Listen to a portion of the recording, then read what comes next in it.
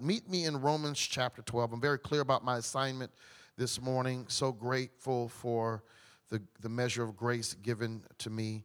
You guys know I've been given a certain time period to declare this word, and you guys can tell I am African American, and I pastor in a context where second service. Okay, I pastor. So if you don't know what I mean, it's just we're traditionally known for going a little longer in our worship service. So I'm very grateful for the privilege to be able to do this assignment this morning in speaking to you concerning such a great, most powerful, and such an important letter in the New Testament. And that is the letter of Paul to the church of Rome, the Roman church. It's been said that Romans is the constitution for Christianity, and if Romans is the Christian constitution, Ephesians is our Bill of Rights. And so we have these two great books as a part of our theological bookends in Christianity.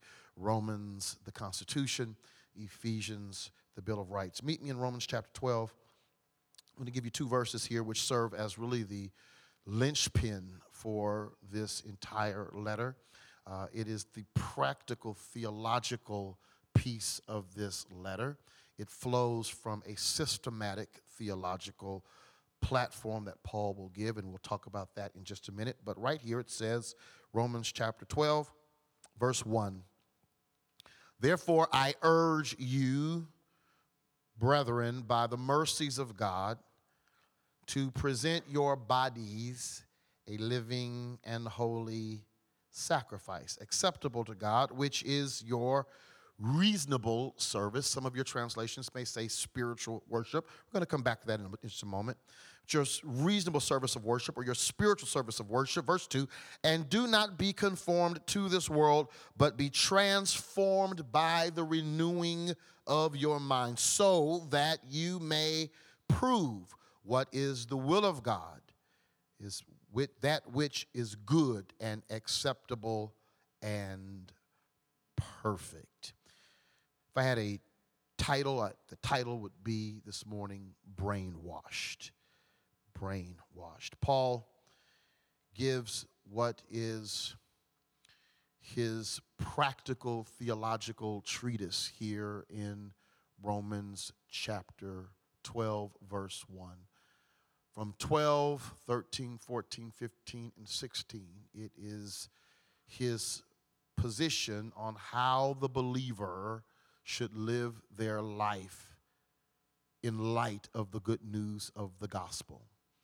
And so we have a platform for living beginning here at verse 12, but it flows from a larger systematic theological treatise that he has given starting in chapter 1. And you know what Paul says in chapter 1. He declares that he is not ashamed of the gospel of Jesus Christ. He says, I'm not ashamed of the gospel of Jesus Christ, for it is God's power unto salvation. In other words, that message, that great message of the gospel, it is what God uses as his power to bring men and women to salvation, to soften the hearts of men and women. That message which he talks about in 1 Corinthians chapter 15, where he says, you know the message, the good news, the gospel that I delivered to you, which is that Jesus Christ died, he was buried, that he rose again on the third day.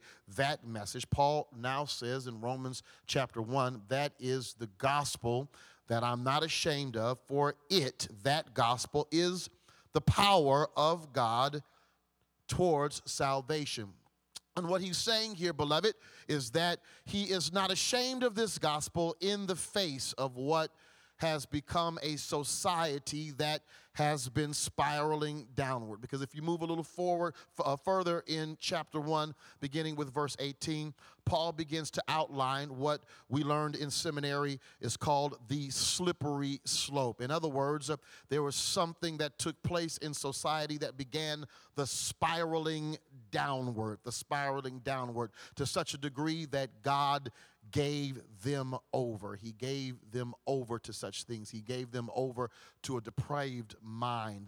The text says that they loved the creation over the Creator. And in response to that, he began to judge them in their sin. It is called the slippery slope.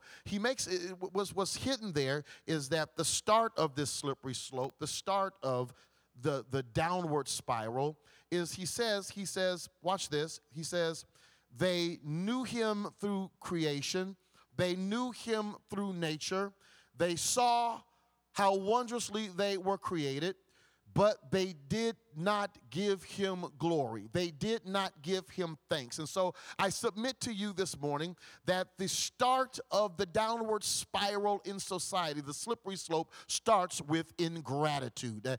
All pridefulness, all entitlement, it starts with ingratitude. They did not give thanks. They saw his wonder in creation, but they did not give thanks. They saw the wonder of the activity of their limbs, but they did not give thanks. They saw the birds, they saw the trees, they saw the ocean, they saw the wonderful grass, but they did not give thanks. Instead, they worship the creation over the Creator, and that led to certain behavior.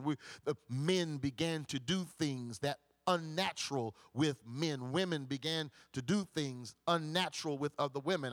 It's in the text, amen. I know we don't like to talk about it in today's time, but it's in the text. And this started from a place of ingratitude. And so Paul outlines the sin and where the world had come. And then he goes on to say, now look, he talks about to his Jewish brothers and sisters, because the church at Rome consisted of both Gentile Christians, newly converted Gentile Christians, and Jews. He says, now look, don't you be judging your Gentile brothers and sisters, because you who sit in judgment, you do some of the same stuff.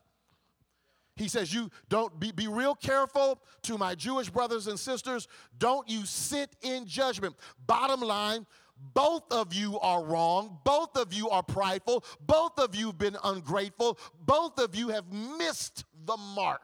He says that God has up till now, he's been, watch this, passing over your sin. In other words, I like the way Eugene Peterson puts it sometimes. He says, he winked at your sin. In other words, he did not bring down the hammer of judgment right away, but he's been long suffering with you. He's been patient with you, because he then goes on to say that it is the goodness of God that leads men to repentance. In other words, when you think about how patient he's been with you, that ought to lead you to repentance. When you think about how steadfast and how faithful and how long-suffering he could have taken you out. As a matter of fact, if justice would have had its way, I would have been wiped out a long time ago. But he's been so faithful. He's been so patient. His grace has sustained. His grace has kept me. Paul says it is because of his goodness. It is his goodness that will draw you in to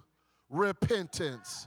He says he formerly passed over sins. And then he goes on to tell them, he says to the Jews, this law that you hold so dearly, this is going to be the very law that judges you. And be careful, because there are people right in your midst who don't have the Mosaic law like you do, but they still behave in such a way as though they had a law. In other words, they did not have the commandments that you had, but they still know what is right and what is wrong, and they behave from a law that is placed in their heart. And so we learn something there theological, and that is that that God has given man a natural ability to understand what is right and what is wrong, even apart from the law, because he says they don't have the law, but they act and they do certain things as though they do have a law. And what does it say about you, who you have the law, but you don't act like you do have the law?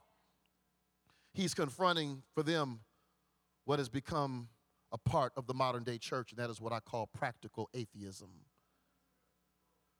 What do you mean by practical atheism? Well, if atheism means that I do not believe in God, practical atheism would suggest that I say I believe, but I behave like I don't believe. You missed it over here. Let me come over here. Maybe you'll get it. If atheism means that if atheism declares that I do not believe that there is a God, practical atheism would declare that I say with my mouth I believe, but with my behavior I act like I do not believe. He's telling the Jews, he says, look, you've got the law, you've got the Mosaic law, you have that, and he gave that to you. You've been blessed with the oracles of the law, but there's a group in your church, they don't have the law like you have, but they behave as though they have a law unto themselves, and he's calling the Jews out for practical atheism. Then he goes on to declare that there's none righteous, none of you, Jew nor Gentile, none righteous, no, not one. All have fallen short of the glory of God. All have fallen short. There's none who seeks after God. All are ungodly, even at your best. Your righteousness is that of filthy rags. And then he gives us the message of hope. Paul raises up the patriarch Abraham, and he uses Abraham as an example because he says Abraham believed God, and God accounted that belief in him as righteousness. In other words, Abraham was justified by placing his faith in God. In other words, the fact that Abraham believed God, God called him just, God called him righteousness and gave him a righteousness that was not of his own. Now here's the thing, get the timeline correct. If you think about that story, he justifies Abraham in chapter 13 or 14, but it is not until, watch this, he doesn't get circumcised until chapter 17, which suggests, I'm talking about Genesis, which suggests, beloved, that works did not save Abraham. He did not get circumcised until after he placed his faith in God. And so righteousness in response to faith came before the work of circumcision. And so Paul lifts this whole story up in Romans to say, watch this, that you are not saved by works. There's nothing that you can do to earn God's favor. Watch this. There's nothing that you can do to earn or merit his favor. It is when you put your faith in God through his son Jesus Christ that God then declares in front of all of heaven that you are now seen as righteous. You've now been justified. All that the things that you've done in the past, he now counts you as standing right before him as a response to your faith.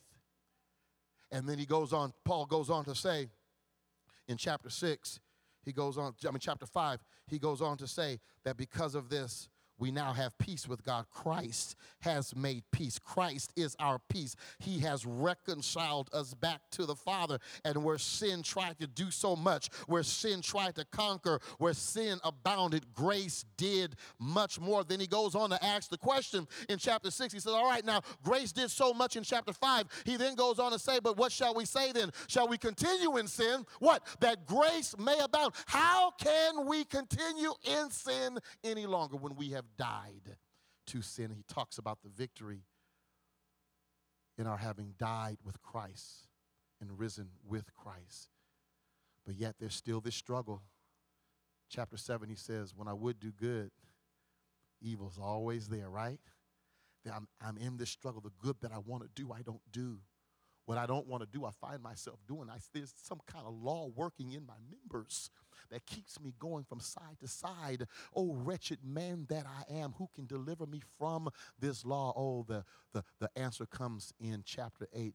Now there's no condemnation for those who are in Christ Jesus, who walketh not after the flesh, but after the Spirit. And then Paul goes on to say that he has sent us the Spirit. He has given us the Spirit. We are indwelt with the Spirit. The third person of the Godhead has now taken up residence in us. He is our helper. He helps us in our weaknesses, even when I'm too weak to pray, even when I don't know what to pray about. Anybody other than me, I know you guys are real holy and spiritual out there, but anybody ever got to a place where you are spiritually fatigued, where you don't know what to pray, you don't have it in you to pray, and sometimes all you can do is groan, all you can do is moan? He says that the Holy Spirit, the third person of the Godhead, will serve as your interpreter interpreter. That means that sometimes when I'm too tired and I don't have words to say, I'll go, The Holy Spirit says that means that he needs some peace right through here. Sometimes I'll go, The Holy Spirit will interpret that and say that means that he needs a financial breakthrough right through here. The Holy Spirit will say that means that he needs you to step in and intervene with his children right through. In other words, the Holy Spirit will interpret our prayers. And because we have the Spirit, we cannot be separated from the love of God in Christ Jesus. He goes on to tells us that those that he called, he then justified, and those that he justified, he glorifies. In other words, I stand before you right now in the already not yetness of God. I am glorified. I may not have a glorified body, but I have the personification of glorification in me through the person of the Holy Spirit. Now, he then goes on to say in chapter 9, he goes on to say, now listen, you Jews, that's real good news. That's good news for the Gentiles, but I want you to get it. Look, the water's great. Come on, you can dive right in. This is not just good news for them, but this is also good news for you, because the same Messiah that saved them, he's the same Jesus, Yeshua HaMashiach. He came to save you. Jesus is the Jewish Messiah who came to save both Jew and Gentile. So he declares that, look, it is my desire that all of my Jewish brethren get saved, that Jesus came to save you. He came to the house of David first, to the Jew first, and then what? To the Greek. So come on in, my brothers. Come on in, my sisters. The water is just great. That gospel message is just for you. Just for you. In other words, he came to save you. Then he says to the Gentiles, he said, now look, don't you get puffed up over here because you got this good news. Don't you get so puffed up because you are in on it. Listen, God's just using you to provoke the Jews to jealousy. In other words, he still has them as the apple of his eye and as his chosen one. So don't you get puffed up. You have been grafted in to that which is established for the Jews, because through the blood of Jesus Christ, I am creating one people out of two. So there's no longer Jew and Gentile, male or female, but in Christ all have become one. So right now, there are only two types of people. They're not blacks, whites, Latinos, Asians, male, female. There are two types of people. There are those who are saved and those who are not saved. And that is exactly how we must approach the gospel. It's not a black church. It's not a white church. It's not a Latino church. The question is, are you saved? Have you been redeemed? Is your name written in the book of life? He says, I'm making one people out of two. And yes, there's been a partial hardening for the Jews, but that's partial and it's temporary. I've got a message for them.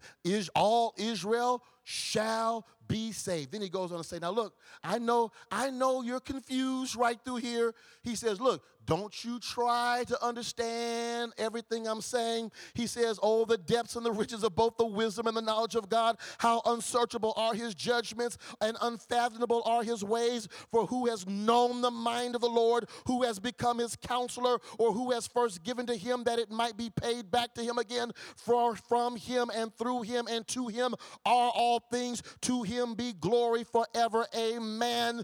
Therefore, I beseech you, brethren, by the mercies of God.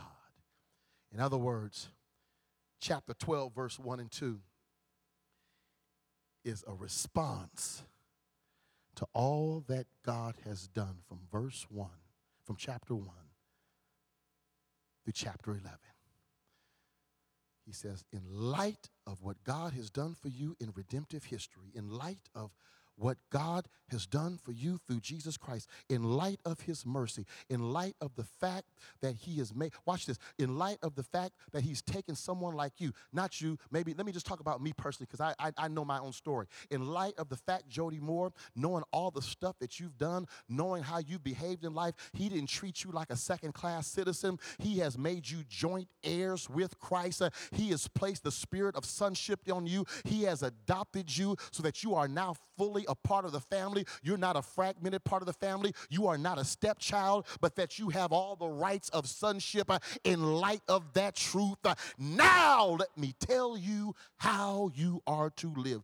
Therefore, I beseech you, brethren, by the mercies of God, that you present yourself a living sacrifice. 3 Greek words I want us to look at here in these 2 verses, and then I'll let you go. He said, I want you to present. That Greek word for present is the word peristomai, present. You present. That word means to give yourself totally by way of devotion and disposal to someone else's use. The Greek word peristomai, to present. Now, how many of you in your translations you have the word offer that you are to offer? Anybody have the word offer? Show of hands. You got it. There it is. So those listening at that time, they would be fully aware of what Paul is talking about, because he's using words that speak of the sacrificial system. And so when he says present your bodies. The Greek word peristomai, present your bodies. They would have understood that word present from a technical aspect. It was a technical term. The word present, peristomai, present your bodies a living sacrifice. Sir, can I borrow you for a minute over here? Brother, could you stand for a minute? Let me just borrow you for a minute. They would have understood that the word present is technical, the Greek word peristomai. The citizen, the person, would have brought their offering, the animal, to give it to the priest in order that the priest might offer it on the brazen altar on his behalf. And so the word present, so he would take the offering and he would give it to the priest. He would give it to the priest. The people hearing that word present in Romans chapter 12, they would understand what this meant. It was a technical term. The Greek word is peristomai. It meant to give your offering to the priest. But here I am. I'm handing this, which would be my offering, to the priest. This is not an offering yet. I have technically not presented my offering yet. They would have known what it meant when Paul says, present your body. Because I have not truly presented my offering until I have taken my hand off of it, and now it is in the hands alone of the priest. Did you guys get it?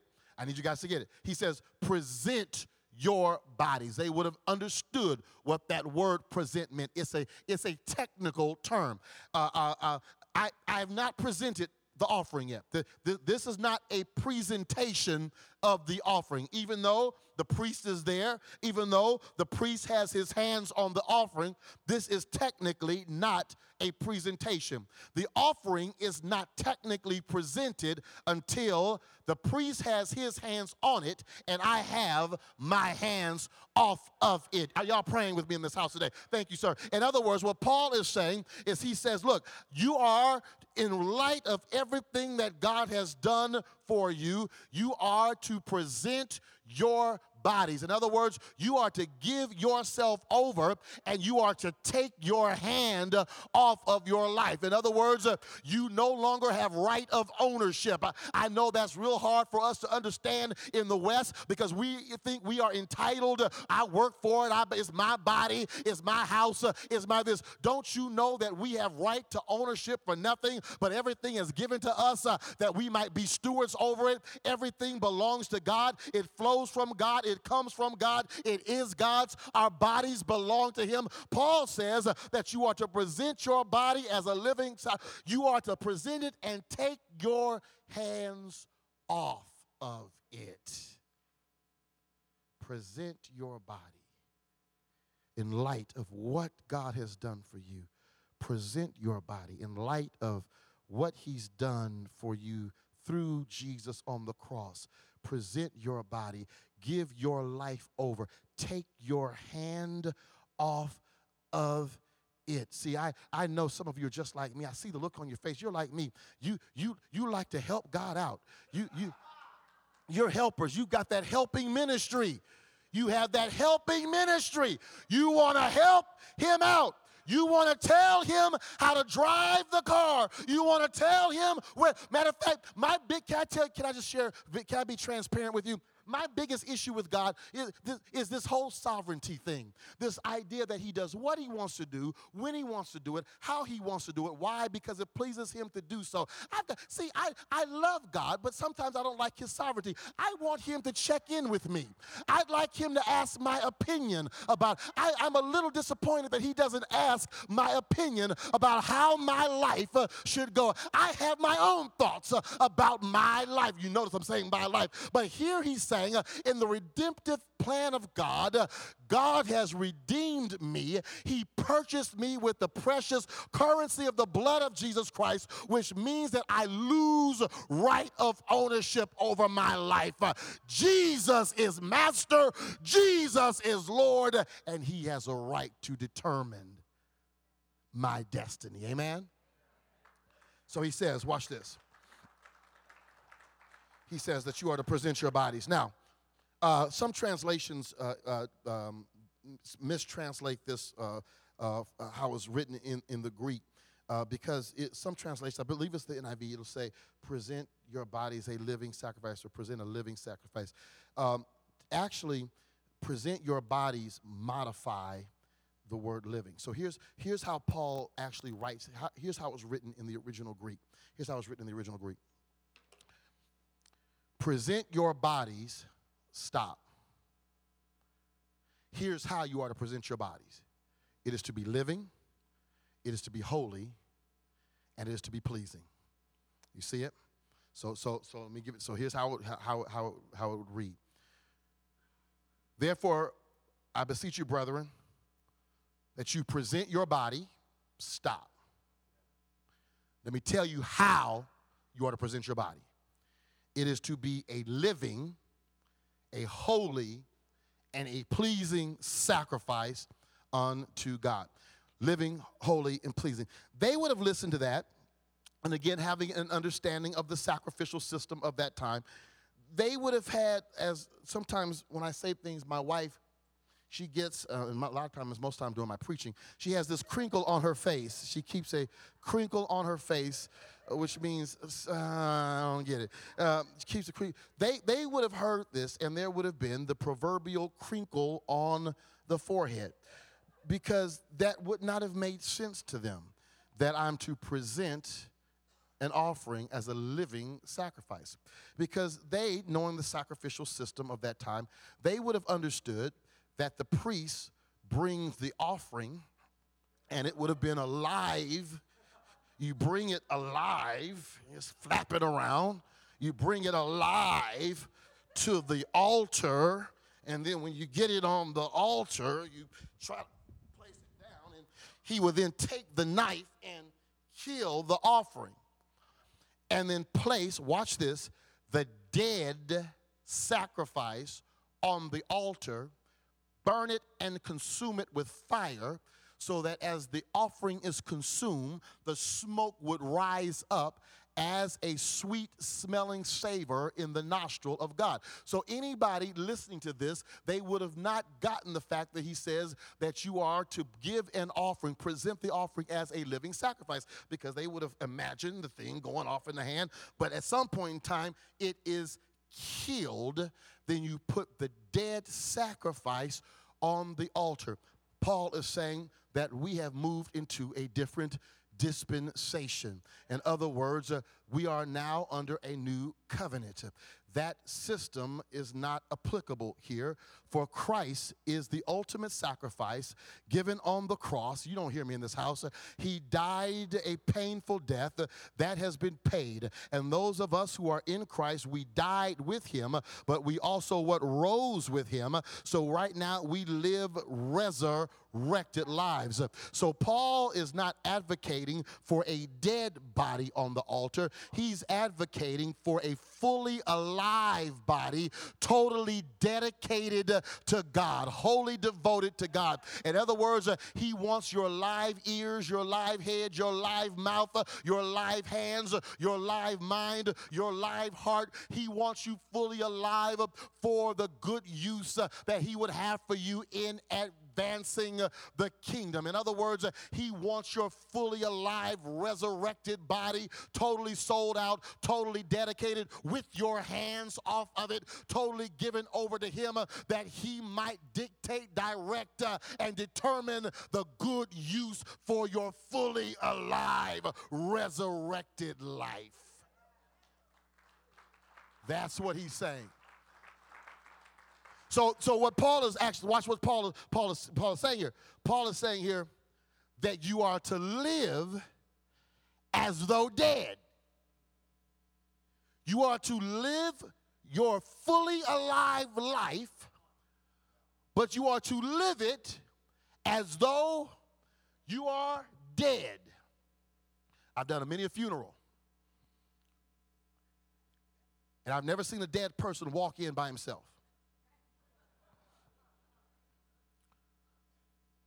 Someone carries him in. I've been in many a funeral line, heading from the church over to Rose Hill to perform the gravesite, and the dead person never took an Uber from the church. Someone puts him in the car, drives him, carries him or her. Matter of fact, unless they put in the will what they want to wear, one day my wife is going to pick out my best suit, what she thinks is my best suit. She'll determine what I wear.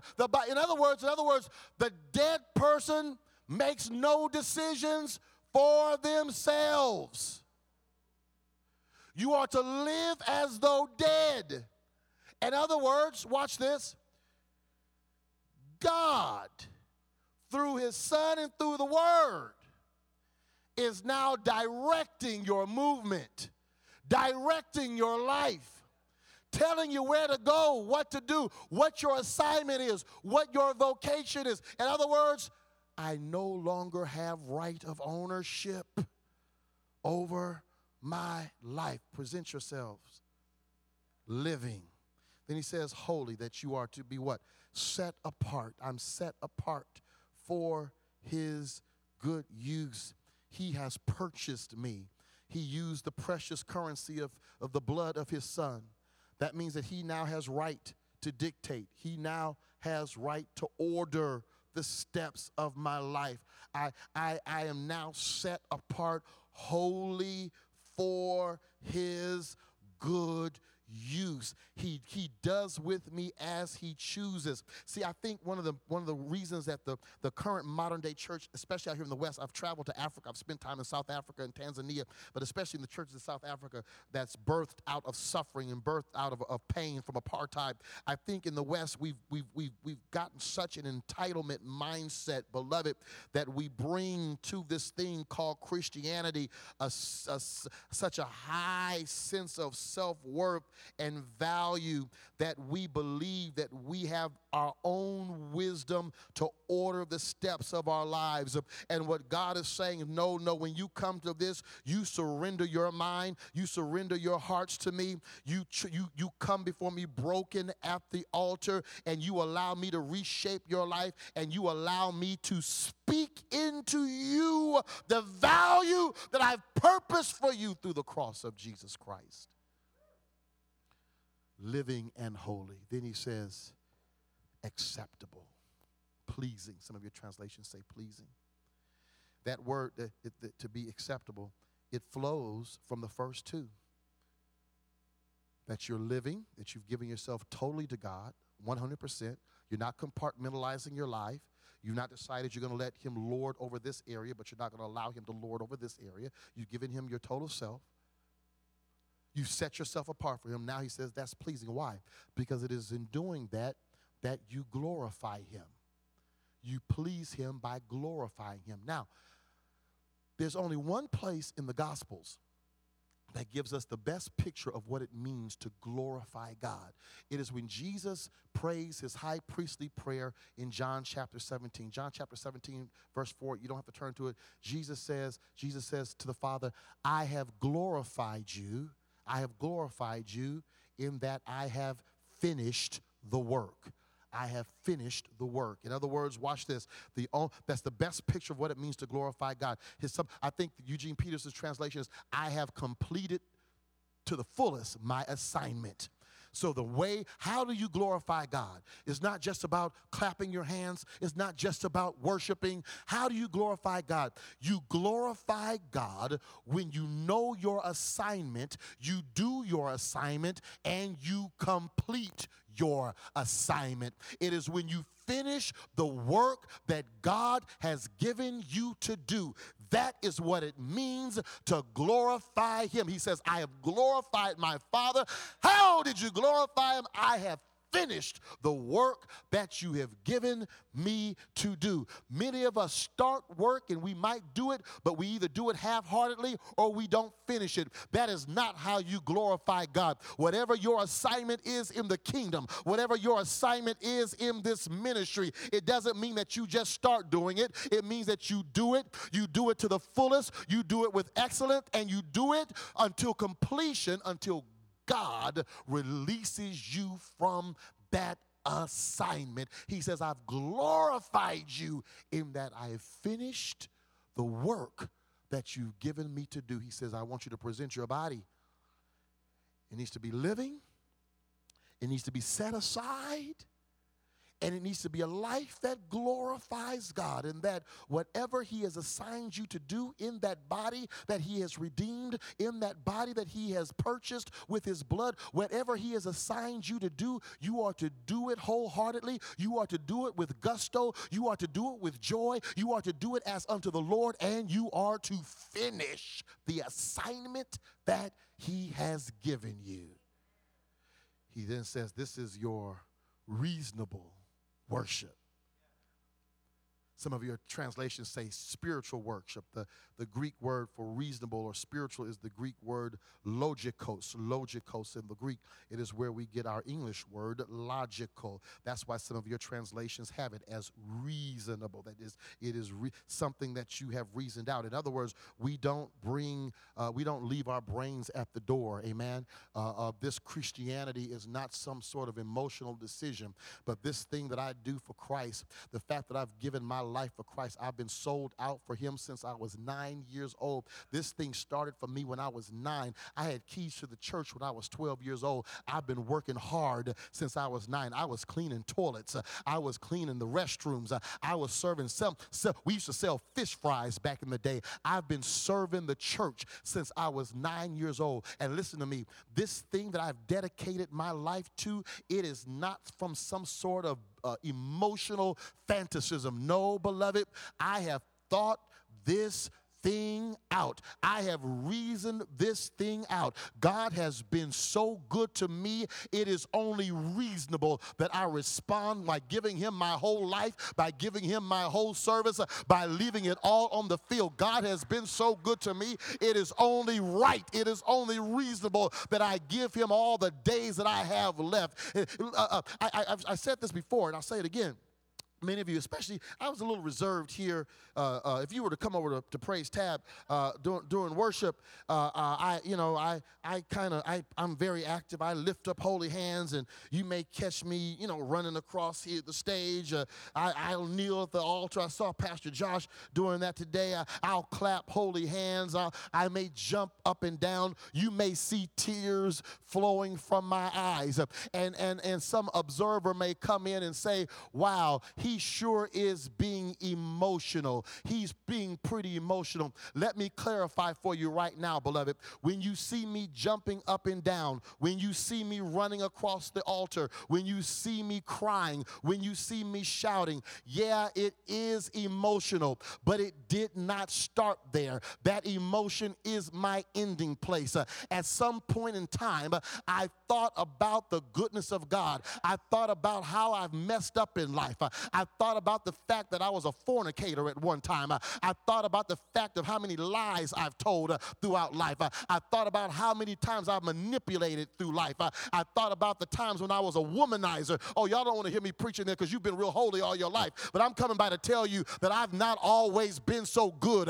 I've not always been so holy. I've not always been a preacher. When I think about the times when I was growing up in Compton, when I was going to Compton high school football games, hanging out with Crip gangsters, how I could have been killed and how I could have been shot. When I began to do the math and when I began to connect the dots and when I began to think it through, I realized that if it had not gone because of God's power and mercy in my life, I would not be standing here today. I should not be standing here clothed and in my right mind, much less declaring the gospel. I should not be married for almost 18 years. I should not have beautiful children. I should not have a church, but I should be dead in my grave. So when you see me dancing, when you see me shouting, it's because I have thought it through. I have reasoned it out. I have calculated it. I have done it. I have connected the dots and realized if it had not been for the goodness of the Lord by my side, I would not be standing here today. It's because I come by to tell you, I know it looks crazy. I know I look funny running through here, but let me tell you, my dance is very logical. My shout is very logical. My tears are very logical. I've thought through what God has done for me and realized He's been good. Am I talking to somebody in this house? Has He been good to you? Has He blessed you? Has He brought you through? Well, you ought to praise Him in this house. Give Him glory. You're not being emotional. You're being logical. You're not being emotional. You've thought this thing through. He said that's the most reasonable thing. And then he goes on to say, as I prepare to close it out, here's what I want you to do. Present your bodies. Here's what I don't want you to do. Do not be conformed to this world. The Greek word there, shishka matizo, means to form or mold. Do not conform. Do not be molded. Do not be formed by this world. Two words for world, usually cosmos and aeon. Cosmos speaks of a particular order, diabolical, satanic order, the world.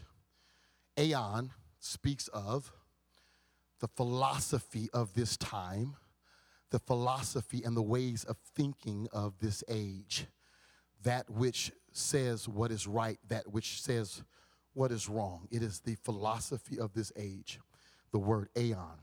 So when Paul says, do not be conformed to this world, he's actually using the Greek word aeon. Do not be conformed to the thinking, to the philosophy, to the ways of reasoning of this age, an age that calls what is wrong right, that calls what is right wrong. Do not be conformed to the values of Beyonce. Do not be conformed to the values of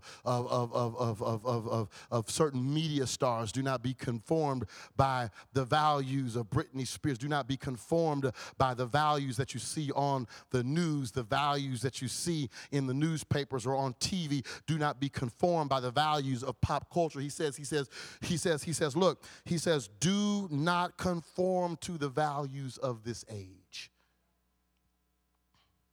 That word conform is the picture of a mold. How many of you ever seen a Jell-O mold?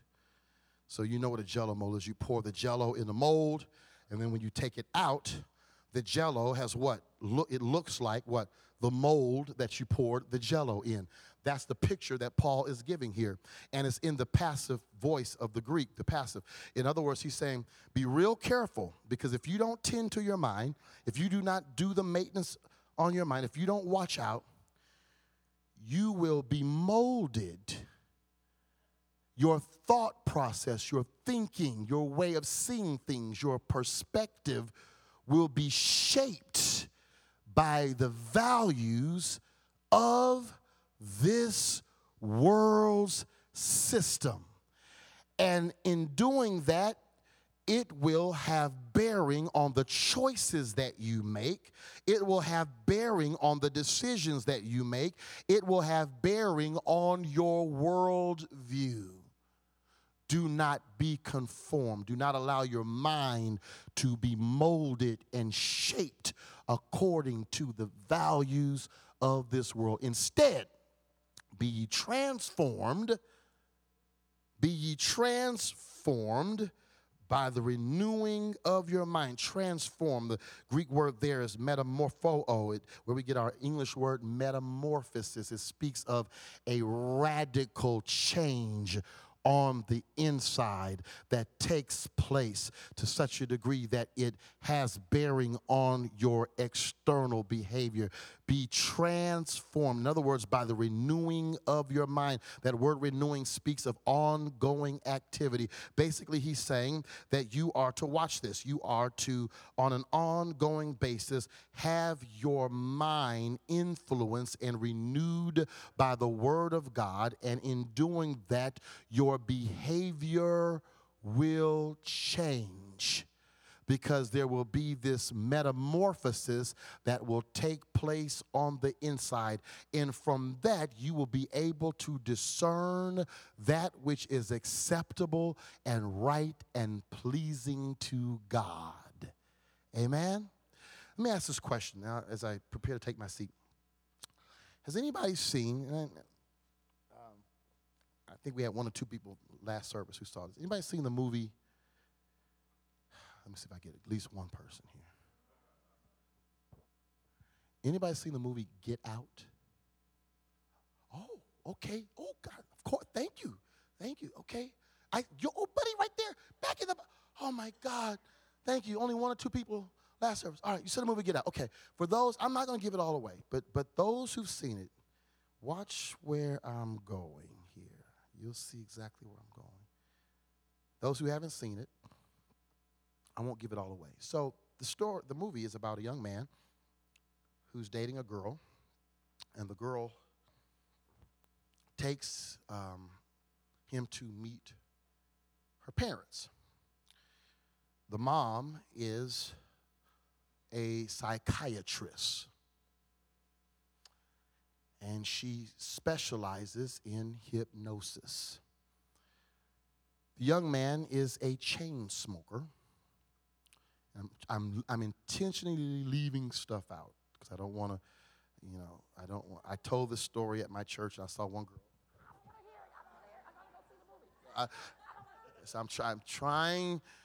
I'm intentionally leaving stuff out.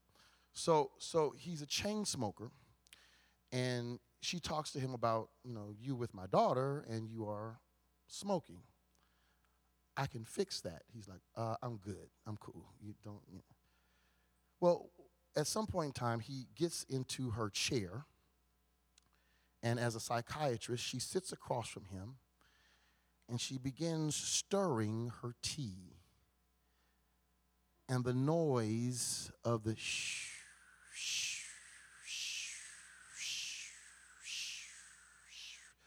the stirring of the tea causes him to go into a hypnotic trance.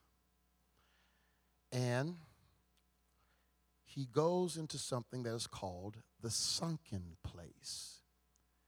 And while in the sunken place, she speaks subliminally to him so that when he comes out of the sunken place, he no longer has an appetite for cigarettes.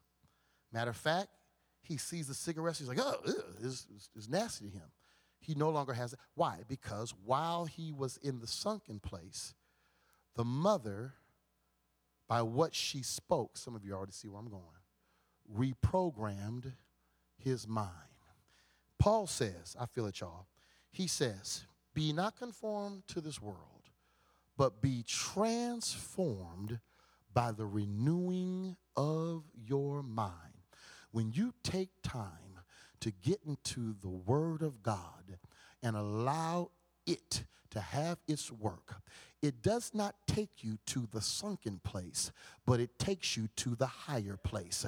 And it is while you are at the higher place, the Father, not the mother, but the Father begins to speak to you and to your spirit through his word, and you don't even know that he's changing and reprogramming you. It's just once you come up out of the high place, having spent time with him, you just begin to realize over time that the stuff that you used to like before, you don't like anymore. The stuff that you used to gravitate to, you don't. Am I the only one? The stuff that I used to like, the stuff that used to give me pleasure, the stuff that I used to gravitate to, I no longer gravitate to it. Why? Because I've spent some time in the higher place, and the Father, while sitting on his throne, stirring what might have been the blood in a cup, as he stirred and spoke to me through his word, he was changing my life. He was reprogramming me. He was shaping my thinking. He was reorienting my thinking so that I no longer like the stuff that I used to like that displeased him. My priorities were changed. What I loved changed.